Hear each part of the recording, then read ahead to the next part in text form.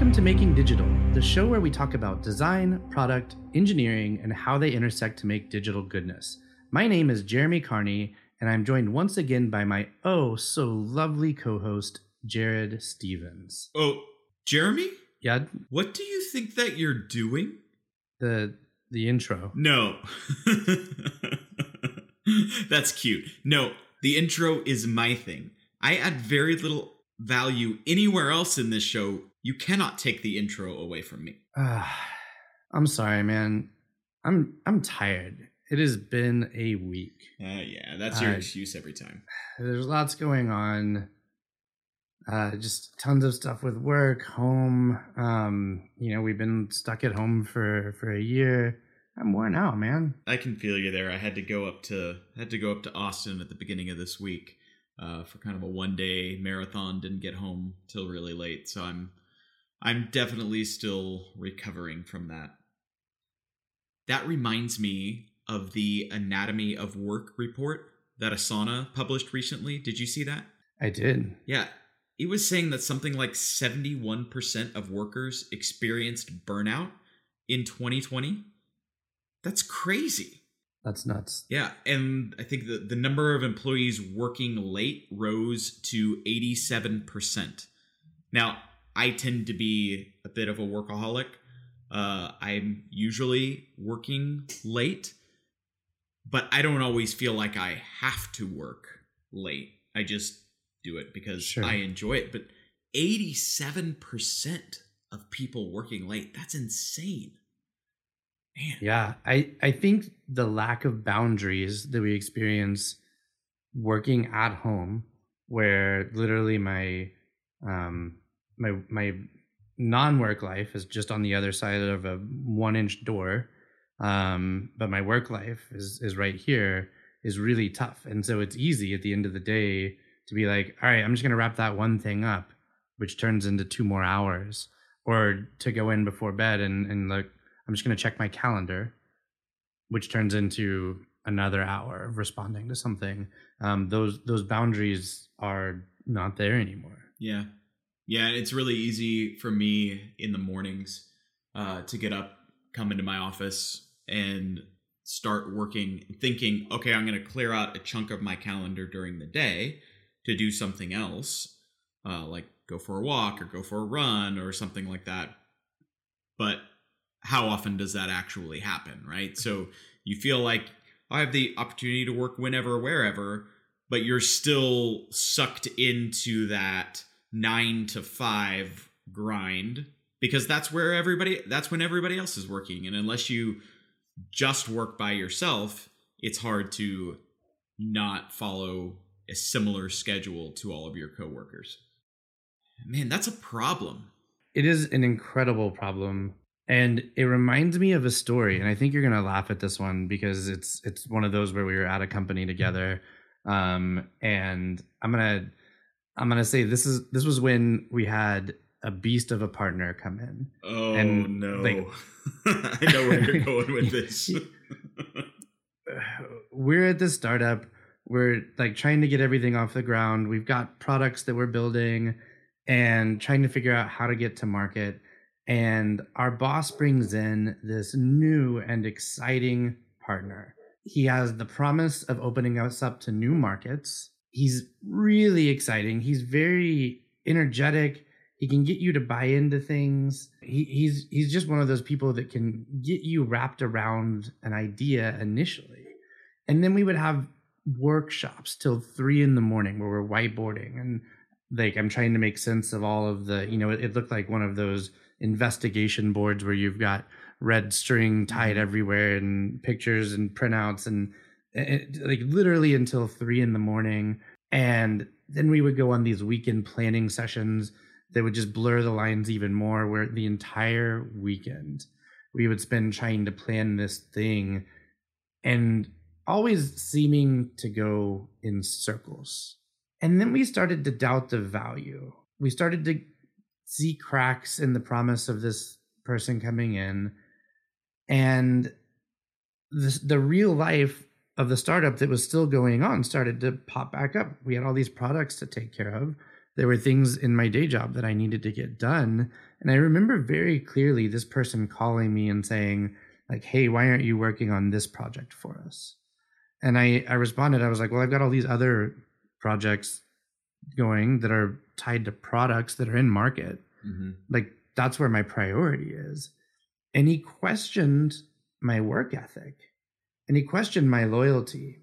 After I had spent hours and hours and weekends and tons of time away with my family, he questioned my work ethic and my loyalty, and I burned out. Yeah, I remember that season of our professional career very, very vividly. That weekend planning session. Do you remember we had gone out to dinner or a movie as a team, and we came back and realized that our boss had locked the keys in the cabin that we had rented. And here are all of us standing outside in freezing weather in the middle of November. And there's no way to get into this cabin rental that we had. And this is before Airbnb or VRBO or anything like that. There was no way to communicate with the owner. I don't even think we had cell signal at that moment. No. But one of the salesmen that we had just recently hired, by some weird circumstance, had a roofing ladder in the back of his like Honda Civic. Yep. And he was able to climb up to the second story of this cabin on a roofing ladder and climb in a window that Benji had left open and let us all back in. But man, that was a crazy, stressful weekend. Not a fun getaway at all. No, not at all. And there are probably a million other stories we could tell about that weekend. Yeah, no kidding. But I remember clearly the moment where you came to me, just that look of burnout on your face, and you said, "You're going to have to take this. You're going to have to take this project. I cannot deal with this beast of a partner any longer." And I took it, and I looked at some of the wires that we put together and some of the conversations we have, and I realized there was no clear business model here.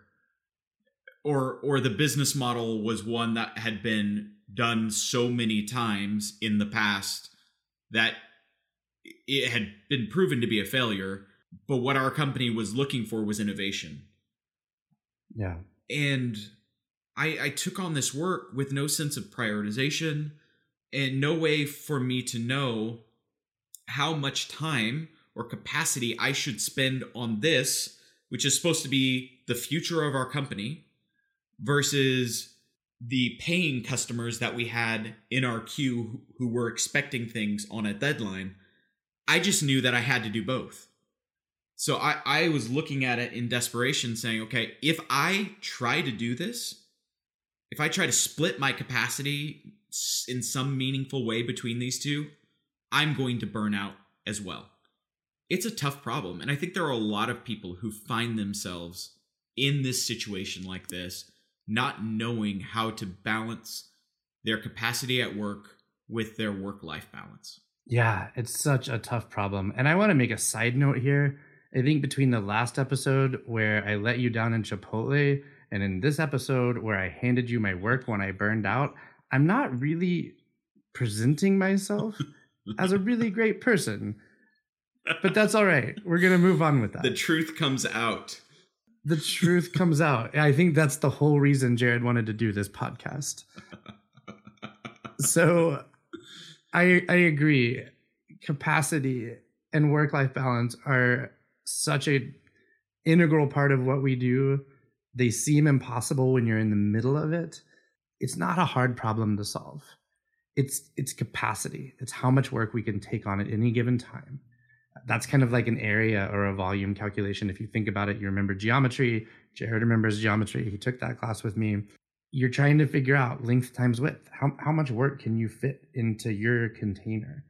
It's the hours that you have versus the amount of work that you can take on. There are a ton of methodologies you can use to solve this. We're not going to get into the details of those in this episode. Maybe down the road we'll look at that. In the end, though, they're all solving for the same equation. And they're solving for the same outcome, which is to give you work-life balance and to give your company or yourself some predictability around your work. I have this little semi-equation that I put together on my last team to calculate work-life balance. Like maybe not calculate work-life balance, but to calculate how you get there. It's not actually a mathematical equation, but assuming you take your project load and you divide it by your capacity, and then you throw into there the priority, those three things can give you work-life balance. They can give you predictability in the work that you do. It's a good point. And I have to say, I am stunned that you recalled the formula for calculating area off the top of your head. I'm telling you, folks, I'm looking at him right now. He didn't even Google that. Mr. Mays, our geometry teacher from high school, would be so incredibly proud of you. Yes. Oh, Mr. Mays. Who, for some unknown reason, only referred to his wife with the term heavy duty. That is true. I will never understand that. But it's, 25 years later, I still remember that very odd comment. Yeah, absolutely. My second point here, if I actually have one, is everything that is creative inside of me rebels against the thought of putting my creativity into a capacity box. I feel like it fences me in and tells me, no, you can't spend the time to creatively solve this problem. You need to turn it into a factory. You need it to be a cog in a system that churns out ideas and churns out designs on time, every time. And I felt like that for a long time. I rebelled against project management, process management for creatives, because it feels like you're being put into a box, or like you're being turned into a design factory, which honestly no one wants.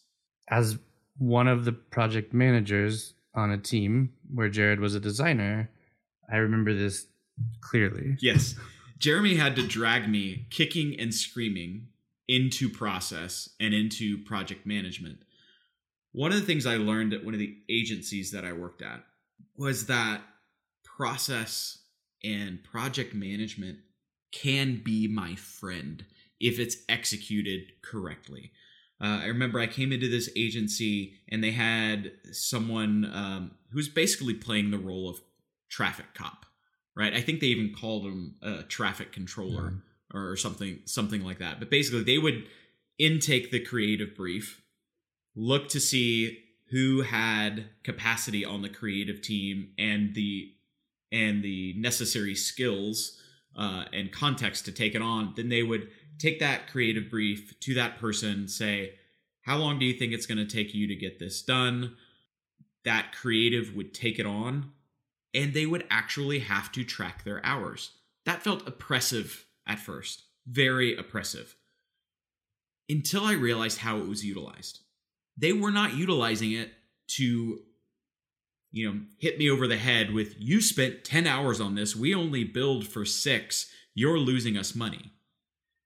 They used it as an input into their billing system in the future to say, okay, the next time we quote approximately this size job with, approximately this much ambiguity to it, we need to either, charge a little bit more, or, we're charging just about enough, or we need to charge, we could charge a little less if we needed to.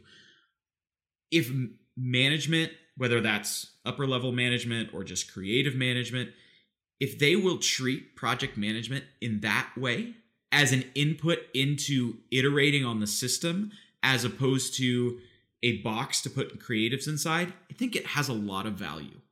I totally agree.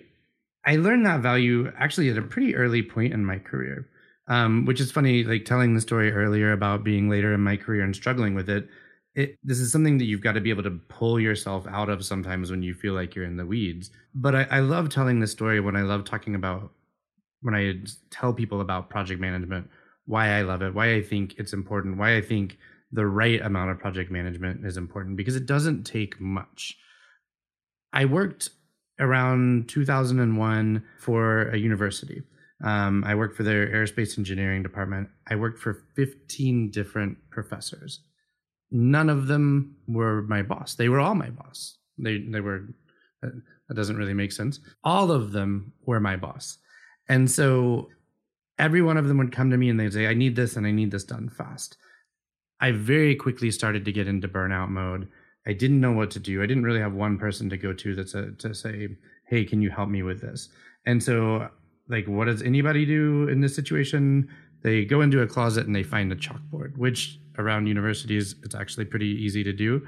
I pull this chalkboard out, I stand it long ways up on the wall, and I write down all of the projects that I'm being asked to do in the order that I think they need to be prioritized in. And then I put the name of the professor next to the project in order to show who's asking for that thing. And then every time a new professor comes in and says, Jeremy, I need this done and I need it done now, I point them at the board and I say, cool, where does it fit in this list? And then they would tell me, all right, it's number 3 out of 15. And I would say, okay, great. You need to tell number 3 through 15, everyone who owns one of those projects, why yours is more important. And more often than not, they would take a step back and they'd go, you know what, it's more like 12. Or maybe sometimes it's even more like 15. Because when confronted with having to justify what they needed versus the needs of the rest of the organization, they couldn't justify it. And that one small piece of project management saved my sanity there. It taught me a lot about managing my own workload. And then I've taken that from there and used that with how I manage teams. Yeah, 2 points to that. Number one is in 2001, I'm sure that chalkboards were pretty prevalent on college campuses, but I'm not sure 20 years later that that's still the case. Number two, I think you make a really good point that maybe you weren't intending to make. Sometimes all someone who is asking for something to be prioritized needs is the greater context of what's going on around them. Design is often that bridge between the demands of product and the demands of engineering. And we're in a unique position to reflect back all of the differing priorities and almost use that as a catapult to elevate the importance of the design, saying, oh, you're asking for this and they're asking for this. Let's meet and let's organize and let's prioritize these things together. And then all of a sudden, instead of design being a roadblock, design is an enabler. A good enabler, not the type of enabler that enables you to do bad things.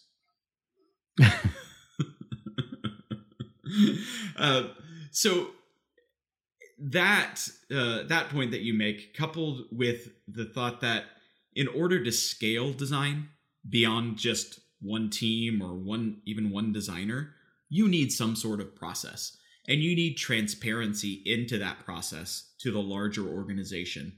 You need project management, whether that's a dedicated role or a dedicated person who takes that on as part of their job, or if it's spread out across the designers in the org.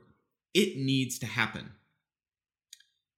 Another piece to this that I like to point out, you can't think about people in a 40-hour work week chunk. One person does not equal 40 hours. 2 people does not equal 80 hours. I heard it compared to one time a server farm, right? When you're trying to manage a server farm, you don't want everything operating at 100% capacity at all times. Because what happens in those inevitable moments where there's a surge in usage or there's a need to launch something huge, if you're running at 100% capacity at all times, you've got immediate burnout when there's a surge. Yeah. A more likely target or a better target is something like 80% capacity. especially for creatives, that's important. They need that extra time so that their mind has the freedom to create, and the value that you hope to get from creatives is realized. Operating a creative at 100% at all times rarely gets you the innovation or what's the word I'm looking for? The newness, the glitz, the creativity that you're looking for. Wow, I just totally massacred that. But with good efficiency, with good process, you gain efficiencies across the team and you're able to scale design. Yeah, I love that point, and it's one that I'm excited to dig into. When we started planning this episode, we realized very quickly we couldn't do it in just one. And so today we framed the problem. Next week, we're going to talk to you about some tactics, some project management tactics, some team planning tactics that you can use to help wrap your head around your team's capacity, maybe your own capacity if you're an individual designer, and how you can get to work-life balance. We really look forward to bringing you part 2 of this, and we thank you for your time listening to this podcast. Once again, we will ask if you have enjoyed any part of this or found any value to this podcast that we greatly enjoy bringing to you. We just ask that you leave us a rating or review on iTunes or whatever podcast service you use to listen to us. But until next time, I'm Jared Stevens. And I am Jeremy Carney. And together we are Making Digital. We're never going to get that right. No, never.